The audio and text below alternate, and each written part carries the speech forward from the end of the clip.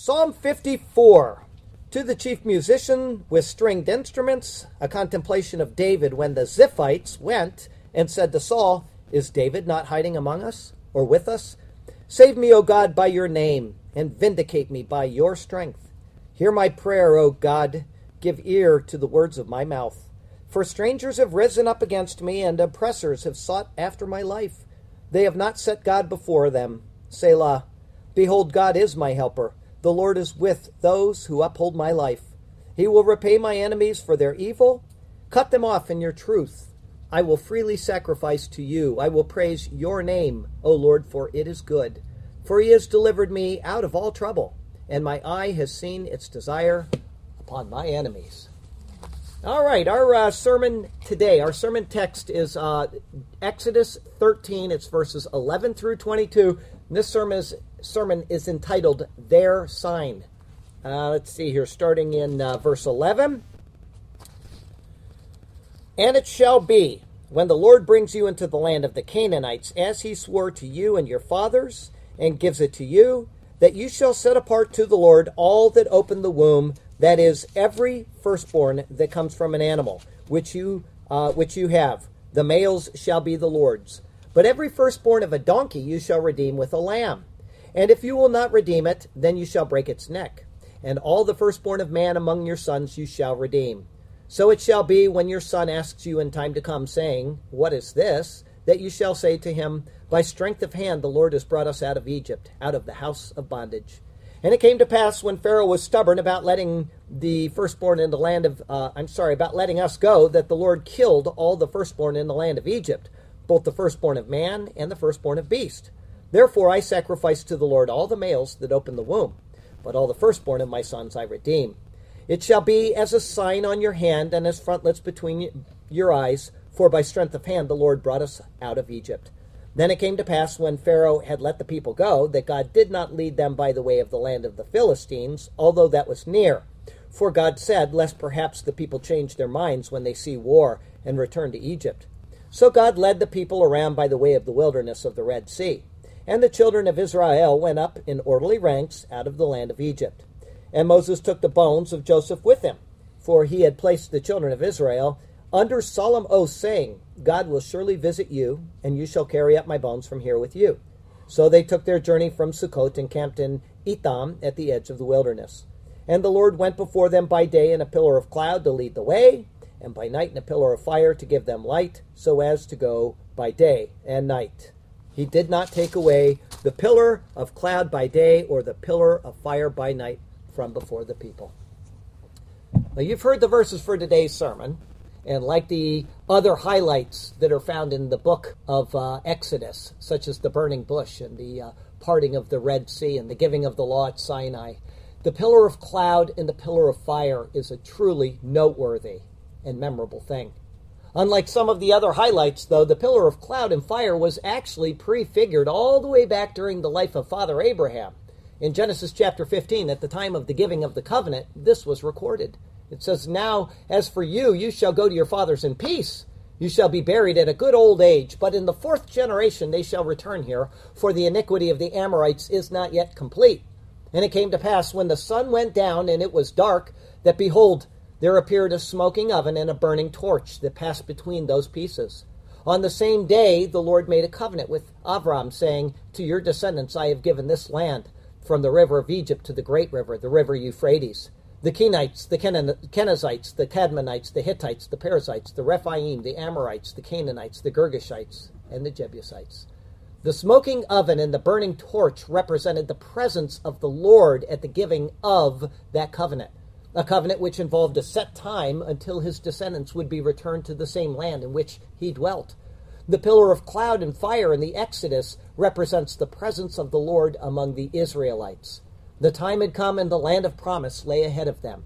It would be a reminder to them of the faithfulness of the Lord to his covenant promises, and it would be a sign to them that he would continue to be with them until he had fulfilled all that he said that he would do. The presence of God will continue to be seen at various times in cloud and in fire throughout the Bible.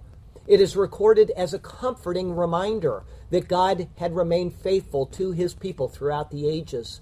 And it is a sign to us that he will continue to be faithful until the end of the age. Jesus ascended in a cloud.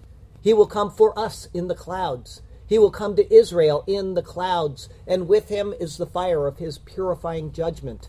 These and a few other instances which speak of his presence in this way are to be found in the pages of the Bible. We are so blessed to have this imagery so that we can remember his faithfulness to his people. Our text verse today comes from Nehemiah. It's chapter 9 in the 12th verse. Moreover, you led them by day with a cloudy pillar, and by night with a pillar of fire, to give them light on the road which they should travel. We're going to be just a few minutes longer than normal in today's sermon, but these 12 verses are simply filled with interesting information and with wonderful pictures of Jesus, his work for us and in us. It's all to be found in his superior word. And so let's turn to that precious word once again. And may God speak to us through his word today, and may his glorious name ever be praised. Our first thought today is recounting the work of the Lord. It's verses 11 through 16. Verse 11, and it shall be when the Lord brings you into the land of the Canaanites. Our first verse today brings us again to the anticipation of promise that was made 430 years earlier. The land of the Canaanites is an all-encompassing term. Though other groups of people were there, the land was known by this term, and it continued to be known as the land of Canaan throughout all of the Old Testament. It is this land, known as the land of the Canaanites, that the Lord promised that they would be brought into. Not if, but when. Verse 11 going on, as he swore to you and your fathers and gives to you. After his arrival in the land, in Genesis chapter 12, we read this concerning Abraham. Avram passed through the land to the place of Shechem, as far as the terebinth tree of Moreh, and the Canaanites were in the land. Then the Lord appeared to Avram and said, to your descendants I will give this land. And there he built an altar to the Lord who had appeared to him.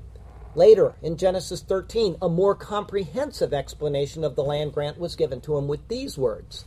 And the Lord said to Avram, after Lot had separated from him, lift your eyes now and look from the place where you are, northward, southward, eastward, and westward. For all the land which you see, I give to you and to your descendants forever. The promise continued to be explained and expanded on both to Abraham and to the generations who followed him. The amount of time and the number of generations before it would come about was explained. The chosen son who would receive the land was explained. That the 12 sons of Israel were all included in this was explained. Eventually, the Lord spoke these words to Moses, there towards the beginning of the book of Exodus. And God said to Moses, I am who I am. And he said, thus you shall say to the children of Israel, I am has sent me to you. Moreover, God said to Moses, thus you shall say to the children of Israel, the Lord God of your fathers, the God of Abraham, the God of Isaac, and the God of Jacob has sent me to you. This is my name forever, and this is my memorial to all generations. The name of the Lord who would accomplish this is I am. But his name is also explained as the God of Abraham, the God of Isaac, and the God of Jacob. He is not just the God of Abraham, nor is he the God of Abraham and Isaac. He is the God of Abraham, of Isaac, and of Jacob. The land belongs to this group of people. We cannot go back to Abraham and thus include Ishmael and his descendants, nor can we stop at Isaac and include the Edomites. These people could come under the umbrella of the larger group if they met the Lord's requirements, but they do not automatically have a right to the land apart from what God will do through Israel. And that's especially important today because all of the religions of the world today are trying to go back to Abraham as far as establishing the grounds for Islam being included in this. And we cannot do that. By denying the word of the Lord, we can do that. But if we accept the word of the Lord, it has to be Abraham, Isaac, and Jacob, and thus Islam is disqualified from this promise. Verse 12, that you shall set apart to the Lord all that open the womb. This takes us right back to Exodus 13, verses 1 and 2. We saw this last week. Then the Lord spoke to Moses, saying, consecrate to me all the firstborn. Whatever opens the womb among the children of Israel, both of man and beast, it is mine. At that time, the word for consecrate was the word kadash. In verse 12, the word for set apart here is abar, completely separate words. The idea is that they were to be separated from the rest of the flock so that they wouldn't be mixed in with those that were not sanctified. A picture is being given for us to see. God is using animals to show us pictures of us as believers. First it was Israel, later it was the people of his church. As Paul says in 2 Corinthians chapter 6, "Therefore come out from among them and be separate, says the Lord. Do not touch what is unclean, and I will receive you. I will be a father to you, and you shall be my sons and daughters, says the Lord Almighty." It needs to be noted that immediately after verses 1 and 2 last week, which detailed the consecration of the firstborn, the instruction for the Feast of Unleavened Bread was given. That's what we looked at in detail last week. The instructions in verses 3 and 4, if you remember, were addressed in plural pronouns. In essence, you all. But in verses 5 through 10, they were singular. It was you sitting in each individual seat. Now, as soon as those verses are complete, we come back again to the setting apart of the firstborn. The Lord is then showing that the two accounts are tied together. The sanctification of the firstborn is related to the sanctification of the people who will observe the Feast of Unleavened Bread. This is obvious, but it will become even more obvious when we arrive at verse 16. This general expression, "set apart to the Lord all that open the womb," will be more fully itemized and explained as well. There will be three distinct categories noted. The first is found in the continuation of verse 12 with these words, "That is, every firstborn that comes from an animal which you have, the males shall be the Lord's." Although not explicitly stated yet, the first category is considered as the oxen, sheep, and goats, which are considered clean domestic animals. Later, animals that are considered clean or unclean will be specified. However, for now, the general term behema, or beasts, is given. The word for that comes, as in every firstborn that comes, is the word sheger. This is the first of only 5 uses of it in the Old Testament. The other 4 times are all to be found in the book of Deuteronomy. It generally means increase. It is this firstborn of the increase which specifically belongs to the Lord. However, there is a qualifier. It only applies to the firstborn which is a male. Later in Exodus 22, it will state that the animal wasn't to be given to the Lord until after the 8th day of birth. Then in Deuteronomy 15, it will again be modified to state that any animal with any defect, such as being blind or lame or any other serious defect, was not to be sacrificed. Instead, it could be eaten back at the home. Verse 13, "But every firstborn of a donkey you shall redeem with a lamb." The donkey here is given as an example of an unclean animal. This is the second distinct category of firstborn. Such a domestic animal was not to be given to the Lord. Instead, in its place, a goat or a lamb, it's a general term here that's used, which is a clean animal, was to be given to him. This is the first time in the entire Bible that the word padah, or redeem, is used. It will be used 4 times here, and then 3 more times in verse 13. It'll be used 4 times total. 3 times here in verse 13, and again once in verse 15. It can mean to rescue, ransom, deliver, etc.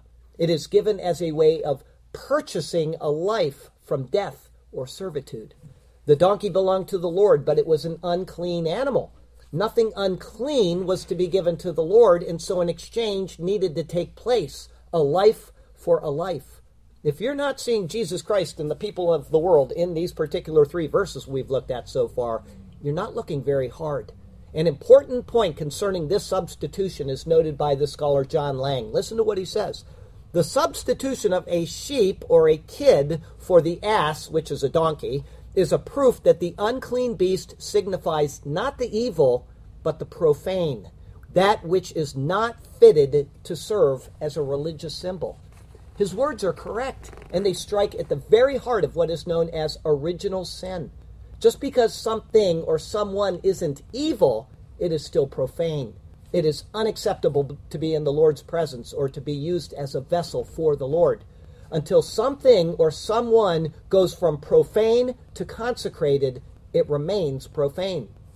What happens with the land, what happens with the animals, and how these things relate to the Lord and where the Lord's people are heading, all are tied up in the work of Jesus Christ. A life for a life is demanded.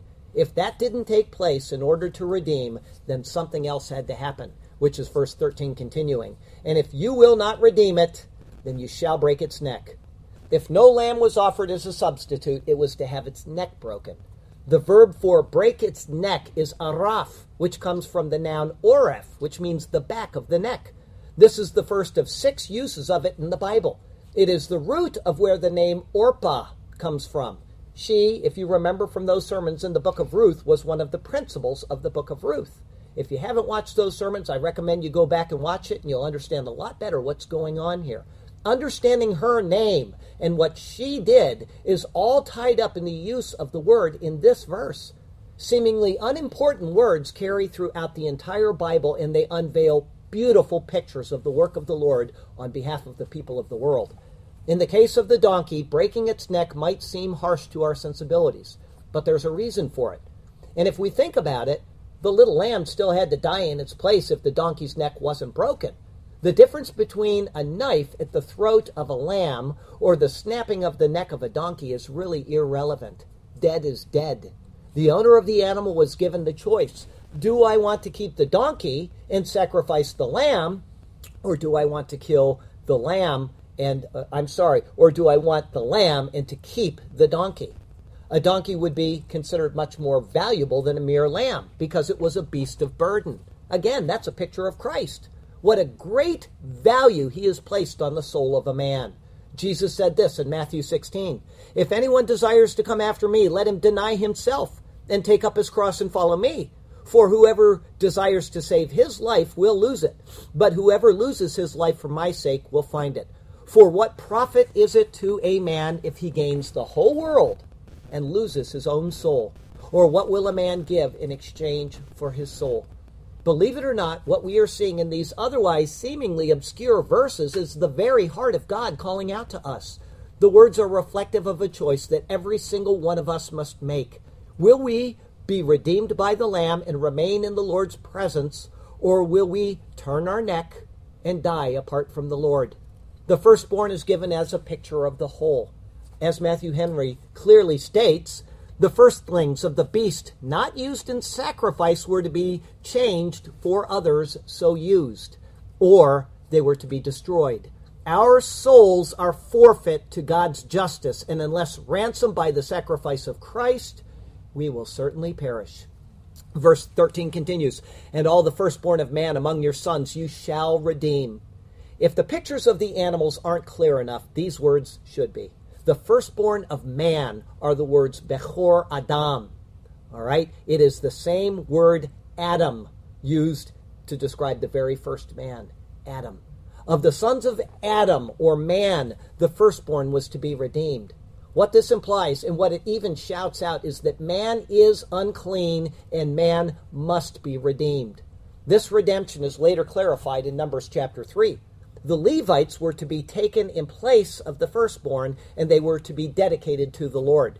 After that, each firstborn beyond the number of the Levites was to be redeemed for 5 shekels according to the sanctuary currency.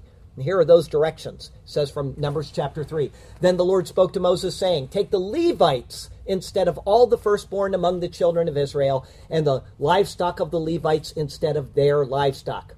The Levites shall be mine, I am the Lord. And for the redemption of the 273 of the firstborn of the children of Israel, who are more than the number of the Levites, you shall take 5 shekels for each one individually. You shall take them in the currency of the shekel of the sanctuary, the shekel of 20 gerahs, and you shall give the money with which the excess number of them is redeemed to Aaron and his sons." 2 key points should be deduced from these words concerning the firstborn male. The first is that the firstborn merely represented all of Israel at their birth. Thus, the entire nation was to be consecrated to the Lord, and it was to be considered a priestly nation in this firstborn consecration. The second key point I've already given, but it needs to be repeated.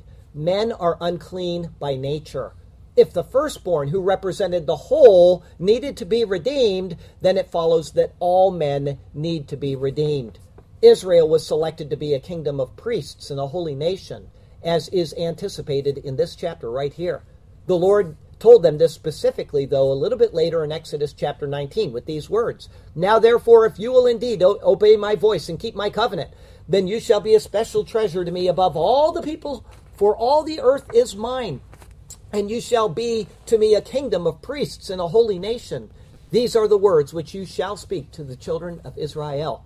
But this right transfers now to the church, the people of the Lord. This is noted in these words from Revelation chapter 1. To him who loved us, speaking to the church, and washed us from our sins in his own blood, and has made us as kings and priests to his God and Father. To him be glory and dominion forever and ever. Amen.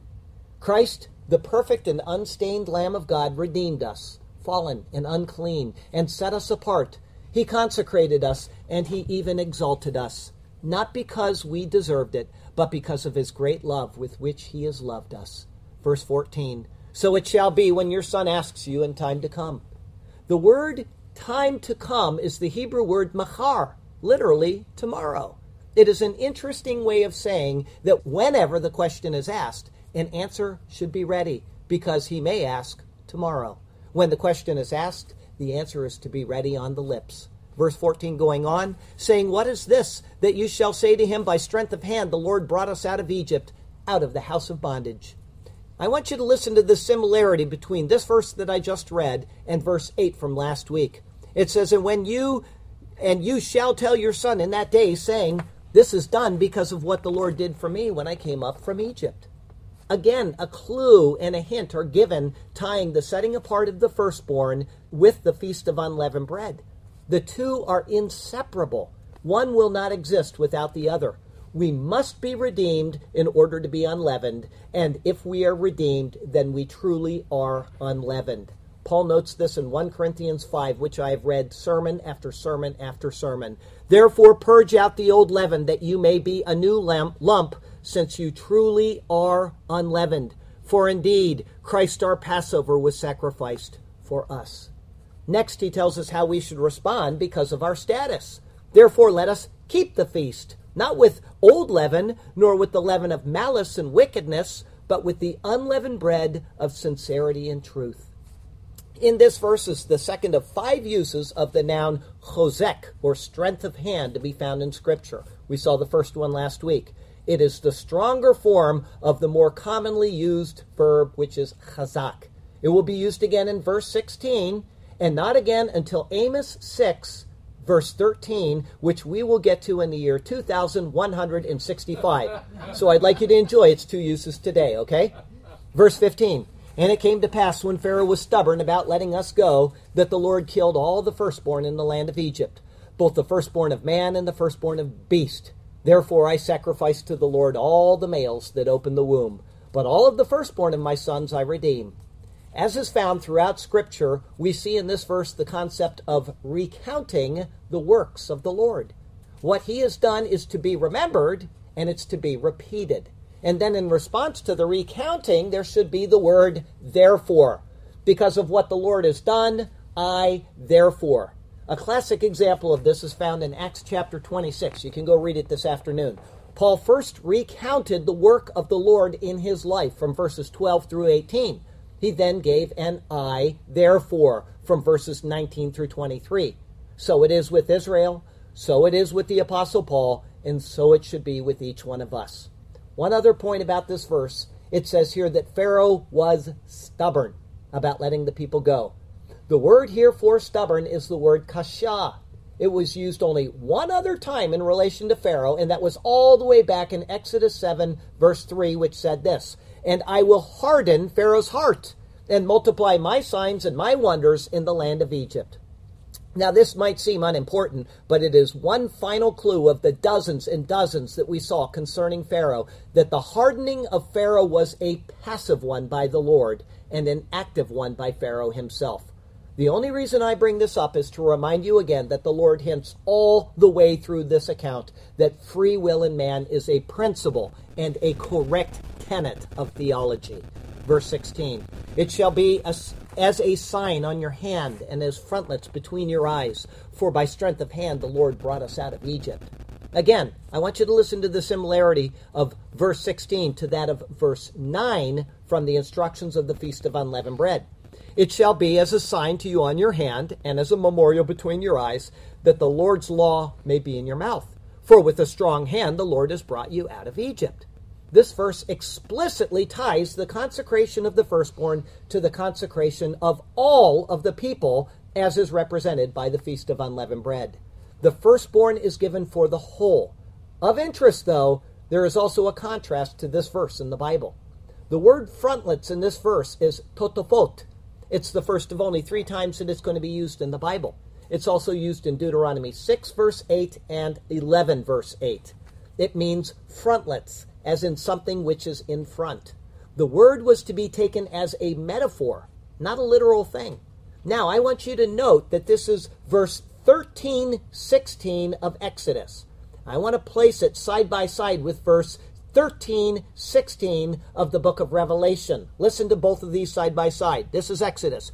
It shall be as a sign on your hand and as frontlets between your eyes, for by strength of hand the Lord brought us out of Egypt. Now from the book of Revelation. He causes all, both small and great, rich and poor, free and slave, to receive a mark on their right hand or on their foreheads. This shows us with all certainty that these words in Exodus are not to be taken as literal signs, as frontlets, as the Jews became in the habit of wearing, those phylacteries we talked about last week. Rather, they represented the state of the person before the Lord. They are a mental acknowledgement of the work and lordship of Jehovah, which is followed by an obedient action. The words, "and it shall be," referred to the words imparted to the Son, which are, "Therefore I sacrifice to the Lord all males that open the womb, but all the firstborn of my sons I redeem." That is what the sign in the frontlets were to be.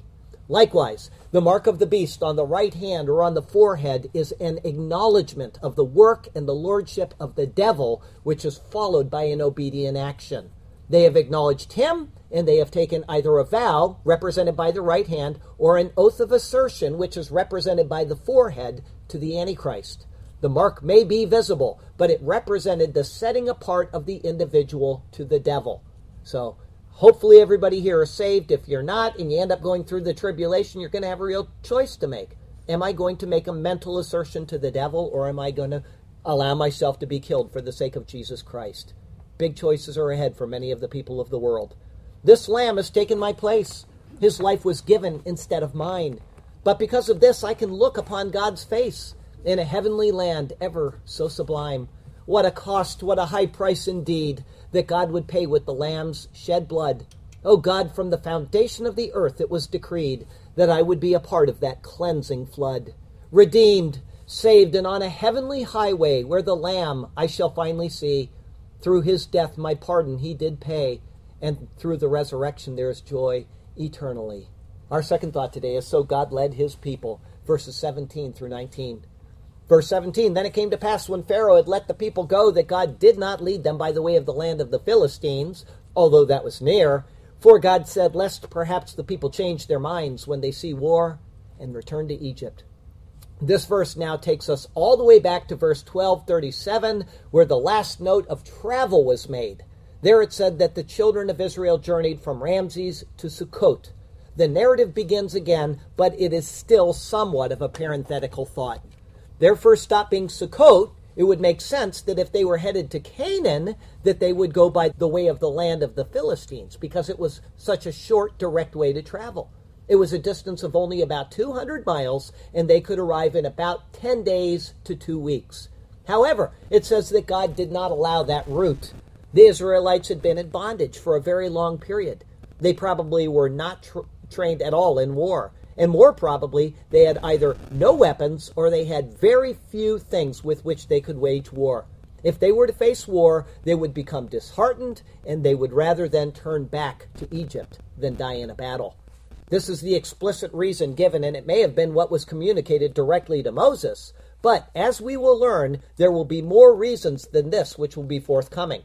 I thought of 7 of them. 1, the people, including Moses, would be tempered through their reliance on the Lord. 2, the Lord would be magnified through the events at the Red Sea and the destruction of Pharaoh and his armies. 3, they would be brought to Mount Sinai in fulfillment of the promise which was made to Moses back in Exodus chapter 3, verse 12. 4, They would be prepared as a commonwealth of people and as a religious nation with a body of law and a tabernacle for worship and for meeting with God. 5, they would be molded and prepared for entry into the land of promise. And 6, they would see the consequences of sin and rebellion against God. And finally, 7, they would be able to understand the bounty from personal labor because of the times of dependence on God when they could not work. For these and certainly many other reasons, the longer and more difficult way through the wilderness was chosen to lead Israel out of the bondage of Egypt. And you wonder why the Lord saves us and then takes us on a long, difficult path home. I mean, how often do we see somebody that really struggles after calling on Christ? I've got a friend that I don't know exactly why, what happened to him recently, but I was asked to pray for him. And I emailed him and I said, "What's going on?" And he said, "Yes, please just pray for me." And he's a strong Christian. He loves the Lord, but there's some real distressing things going on in his life. And you wonder why. It's because he's being molded, just like these people were being molded for all of these reasons, for something greater in heaven. If he keeps his faith, he's going to get rewards for it. If he loses his faith, it's only going to be burned away. But in the process, he is being molded, and each one of us is being molded in this way. So when you face these trials, say, "Lord, I know that there is a reason for it. I know you're taking me into the wilderness, and there's a reason why I'm being taken into the wilderness." Verse 18, "So God led the people around by the way of the wilderness of the Red Sea." It should be noted that the term Lord, meaning Jehovah, is mentioned 15 times in this chapter, but only once in these final 6 verses.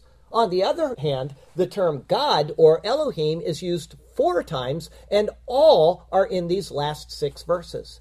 The last time the term God was used was back in chapter 10. It was used 7 times, and it was always used in connection with the term Lord.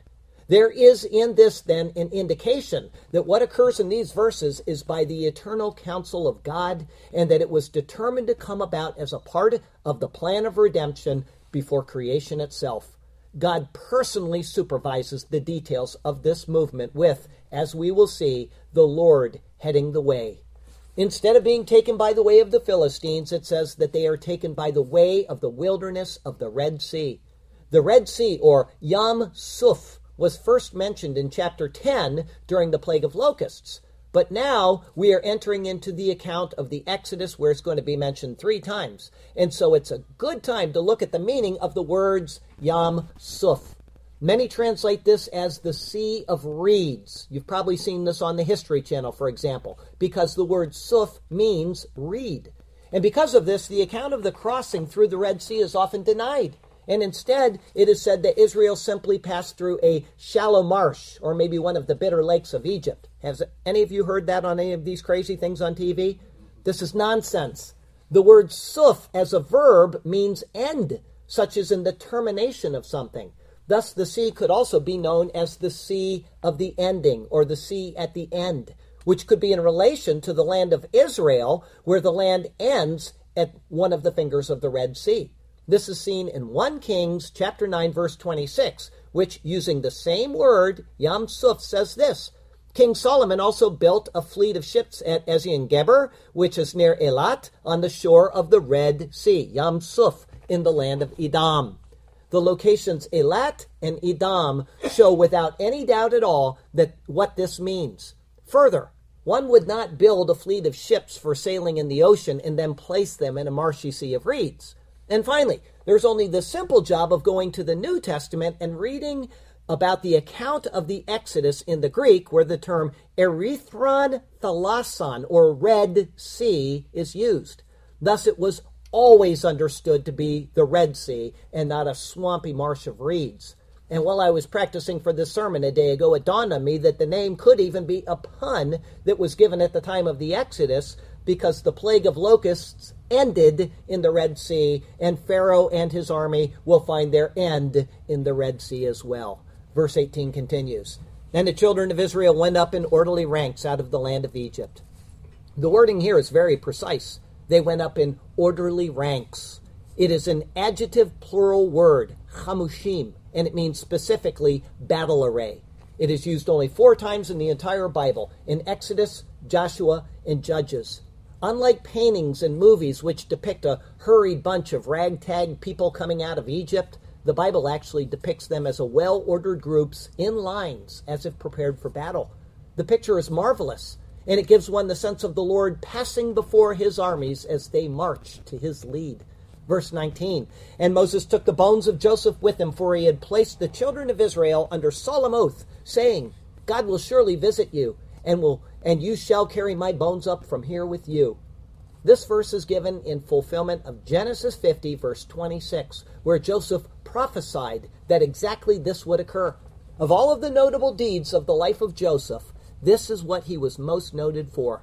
In Hebrews 11, verse 22, this was written about him. By faith, Joseph, when he was dying, made mention of the departure of the children of Israel and gave instructions concerning his bones. The words were spoken in faith, and the words were fulfilled by God, who ensured that his people carried out what was spoken. Along with his bones, it appears from Acts chapter 7 that the bones of all of the other sons of Israel were also brought back with his. But the words here are expressly given to show the fulfillment of that oath. God from eternity past had a plan, even before the world came to be. He would step out of eternity, Jesus the man, so that the world, his love, could clearly see. He alone has led man out of the bondage of sin and into the wonder of his glorious light. Yes, it's true, we were all but done in, but he stepped out of eternity to make all things right. Such a God, such a creator, who would do this thing? How my heart yearns to know him more, and for all my days his praises to sing. Someone, please start the score. Let us sing a song of joy to him now and forevermore. Won't someone please start that wonderful score? Our third thought today, the Lord went before them. It's verses 20 through 22. Verse 20, so they took their journey from Sukkot and camped in Etham at the edge of the wilderness. At this verse, the parenthetical thought of the previous verses ends, and the narrative of the Exodus travel continues. From Sukkot, Israel went to a place called Etham, which is said to be at the edge, or literally the end of the wilderness. The name Etham could have one of quite a few possible meanings. It could mean with them, their plowshare, fortress, their sign, their strength, and maybe others.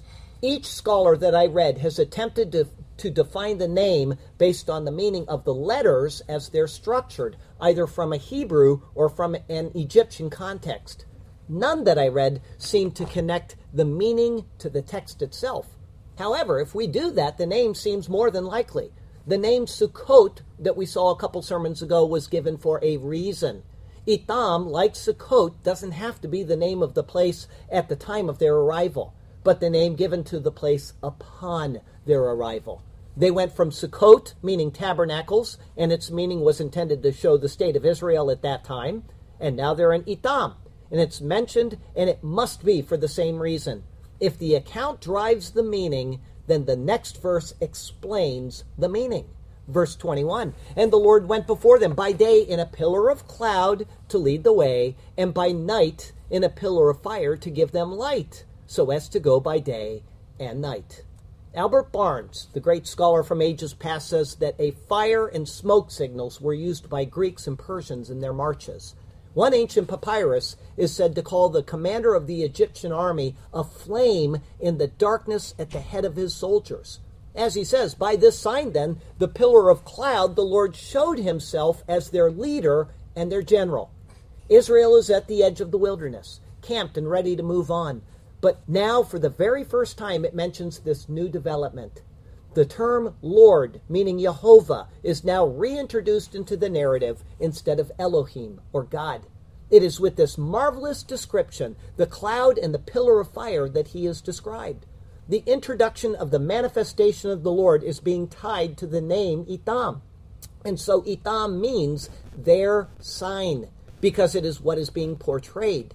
He is their sign to move, where to move and when to move. He is their sign of comfort and reassurance. He is their sign that he is with them.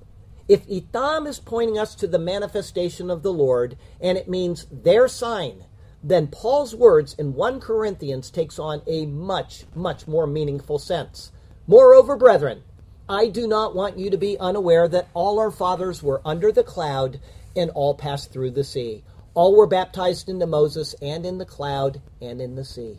The people were baptized into the cloud as well as the sea. Thus it is a sign to the people of the process of their redemption.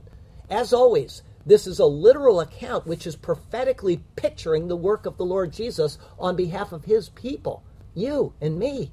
This is with all certainty because Paul says in 1 Corinthians that it is Christ who led them in the wilderness. Verse 22 is our final verse of the day. He did not take away the pillar of cloud by day or the pillar of fire by night from before the people. Both Numbers and Deuteronomy show that the pillar of cloud and fire remained with Israel all the way through the years of wilderness wanderings. In Exodus chapter 14, it notes that the pillar is both fire and cloud at the same time. The fire would be evident at night, and the cloud would obscure the fire during the day. Psalm 105 shows that the cloud not only directed them, but it also provided a covering for them. Here's what it says. He spread a cloud for a covering and fire to give light in the night. And this same manifestation is referred to in Isaiah chapter 4 as being there for the people in the millennial reign of Jesus Christ after the tribulation period. Here are those wonderful words. And it shall come to pass that he who is left in Zion and remains in Jerusalem will be called holy, everyone who is recorded among the living in Jerusalem, when the Lord has washed away the filth of the daughters of Zion and purged the blood of Jerusalem from her midst, by the spirit of judgment and by the spirit of burning.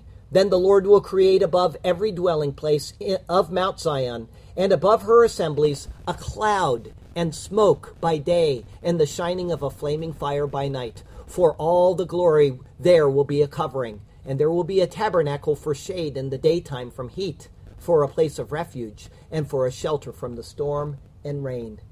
Everything about the words today, even all of Exodus chapter 13, show us time and time again the work of Jesus Christ on behalf of his people. The people must be redeemed. The people must be sanctified and consecrated, and the people who are will then be accepted by the Lord, and they will be led by him. And to get a better mental picture before we finish, we can once again consider the stupid donkey and the innocent lamb. The value of a donkey is figured greater than that of a lamb, and yet a donkey had to be redeemed by a lamb. The world looks at the value of Jesus as very little. But without the shedding of the blood of that holy lamb, the greatest man on earth cannot be redeemed. What a great thing God has done for us. How marvelous are his ways. And once redeemed, he is there to lead us every step of the way, just as we're seeing with the pillar of cloud and fire for the Israelites. We may feel that we're at the edge of the wilderness or even completely swallowed up in it, but the Lord is there. The Lord is there. So let us not fear. The Lord is there. If you haven't yet committed to this wondrous, beautiful Savior, I'd ask you for just another minute for you to allow me to tell you how you can be today, even right now. The Bible says that we all have original sin. We've seen that in this passage today. That's why these pictures are in here, is to teach us lessons about our state before a holy God. And we cannot enter the presence of that holy God without being redeemed. It is impossible. Jim talked about all paths leading to God. You know, the nonsense of that before we started today. This shows us right there that's the case. No other religion on earth takes care of the sin problem. No other religion on earth says that God will take care of that sin problem. It's all about me working to God. It's all about what I will do to please him. And God rejects that because we are already profane. We're already fallen. We already bear original sin. But Jesus stepped out of the eternal realm, and he gave his life up in exchange for our sin. He, the perfect and undefiled holy Lamb of God, shed his blood so that we could be purchased back from the devil, the power of the devil, the ownership of the devil. He did that because he loves us enough to do it. And then he shows something that's even more astonishing than that. He gives us the choice. He says, if you will come to me, I will heal you. But if you don't want to come to me, you can live in this profane world and you can be separated from my Father for all eternity. The choice is ours, and I would ask that you make the choice today for Jesus Christ. Behold, today is the day of salvation. Now is the time of God's favor. Please do that. Ask Jesus to simply forgive you of your sins, and you will be reconciled to God, and you will walk on streets of gold for all eternity in his glorious presence, all because of the work of the redeeming Lamb. Okay? Our closing verse today comes from Isaiah chapter 48. It's verse 17. Thus says the Lord, your Redeemer, the Holy One of Israel. I am the Lord your God, who teaches you to profit, who leads you by the way you should go. Next week is Exodus 14, 1 through 9. It's entitled, The Lord is Watching. That'll be our 39th Exodus sermon. I'll remind you, as I do each week, and every person that I send a birthday message to on Facebook every morning I do that, I include these words to them. The Lord has you exactly where he wants you. He has a good plan and a purpose for you. Even if a deep ocean lies ahead of you, he can part the waters and he can lead you through it on dry ground. So follow him and trust him, and he will do marvelous things for you and through you. All right? I have a poem for you, and then we'll take the Lord's table and we'll be done. The poem is entitled, Their Sign. And it shall be when the Lord brings you into the land of the Canaanites, as he swore to you and your fathers to do, and gives it to you, these directions do not ignore, that you shall set apart to the Lord all that open the womb, that is every firstborn, that comes from an animal which you have, heed my word, the males shall be the Lord's, I now warn. But every firstborn of a donkey you shall redeem with a lamb, and if you will not redeem it with that fee, then you shall break its neck, according to this program. And all the firstborn of man's blood stream among your sons you shall redeem. So it shall be when your son asks you in time to come, saying, what is this?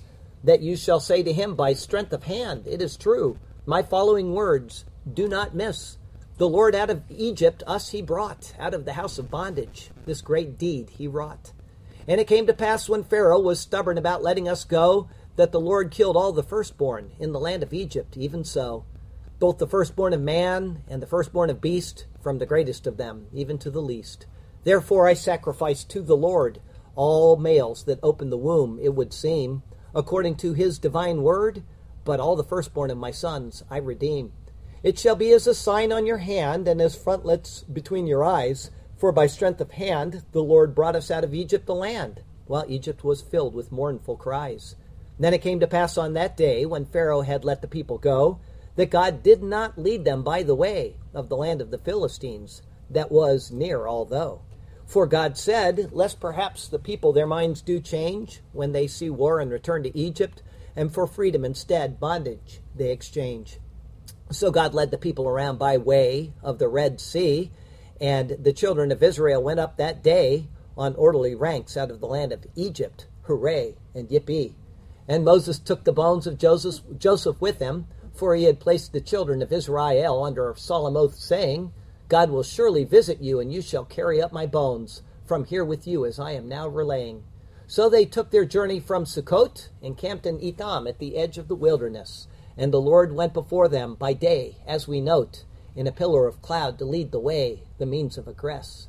And by night, in a pillar of fire to give them light, so as to go by day and by night, following the glorious sight. He did not take away the pillar of cloud by day, or the pillar of fire before the people by night.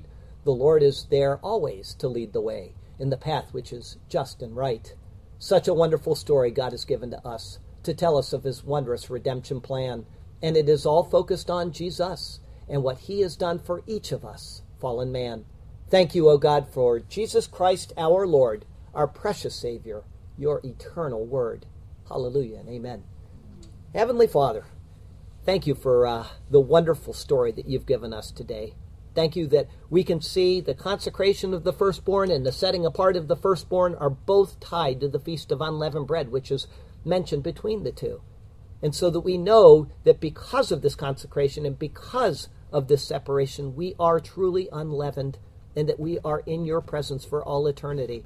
Now, Lord, we would ask you that you would help us to live in a manner which is unleavened. We reflect what you have already done for us. Help us not to have sin and wickedness in our lives, but rather to honor you with our lives and to tell others about you and to pursue you all of our days. Help us to do this, Lord. Help us to be honest, honorable, and sincere Christians in our walk. And help us to pursue your superior word, even though it gets difficult at times. It gets so difficult to understand some of these precepts, and we have to keep repeating them in order to understand them. Thank you for them, because they show us such depth and such wisdom, and they also show us your love. And all of it is through your Son, Jesus Christ our Lord, which every single picture details. It's all about Jesus. Thank you for Jesus. Thank you for Jesus, and it's in his name we pray. Amen.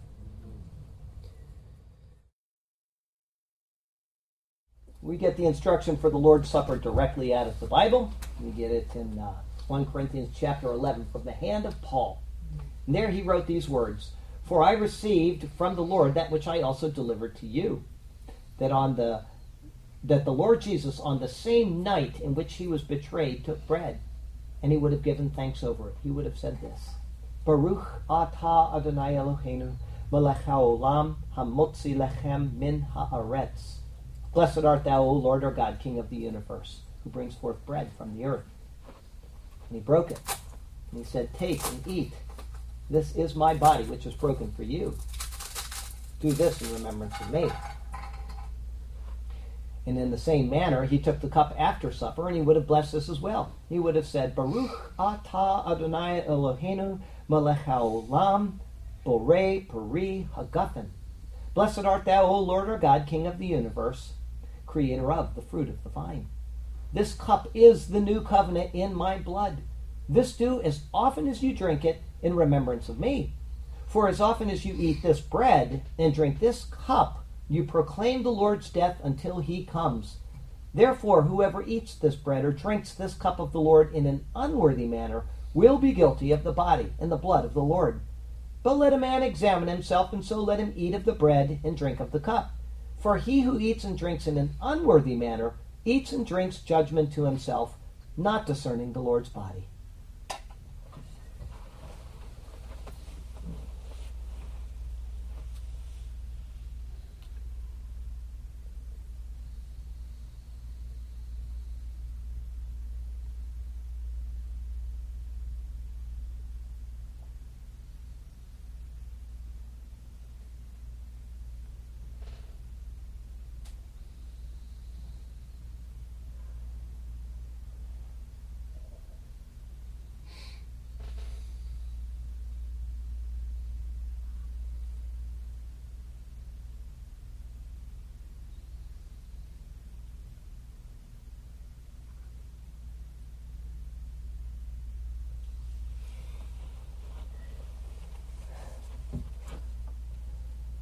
Body and the blood of the Lord Jesus Christ.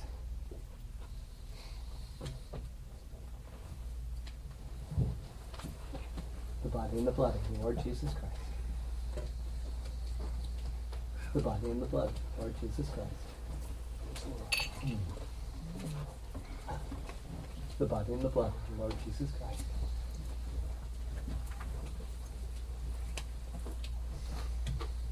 The body and the blood of the Lord Jesus Christ.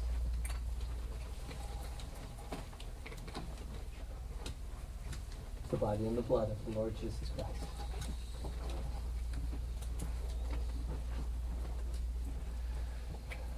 The body and the blood of the Lord Jesus Christ. The body and the blood of the Lord Jesus Christ. The body and the blood of the Lord Jesus Christ. The body and the blood of the Lord Jesus Christ.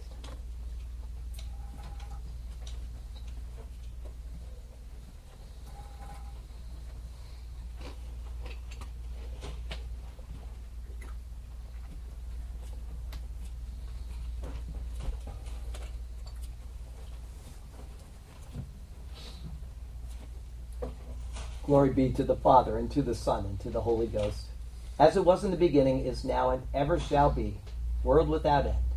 Amen. Amen. Heavenly Father, we do thank you for allowing us to come to this table, and remembering that we're redeemed by the blood of the Lamb.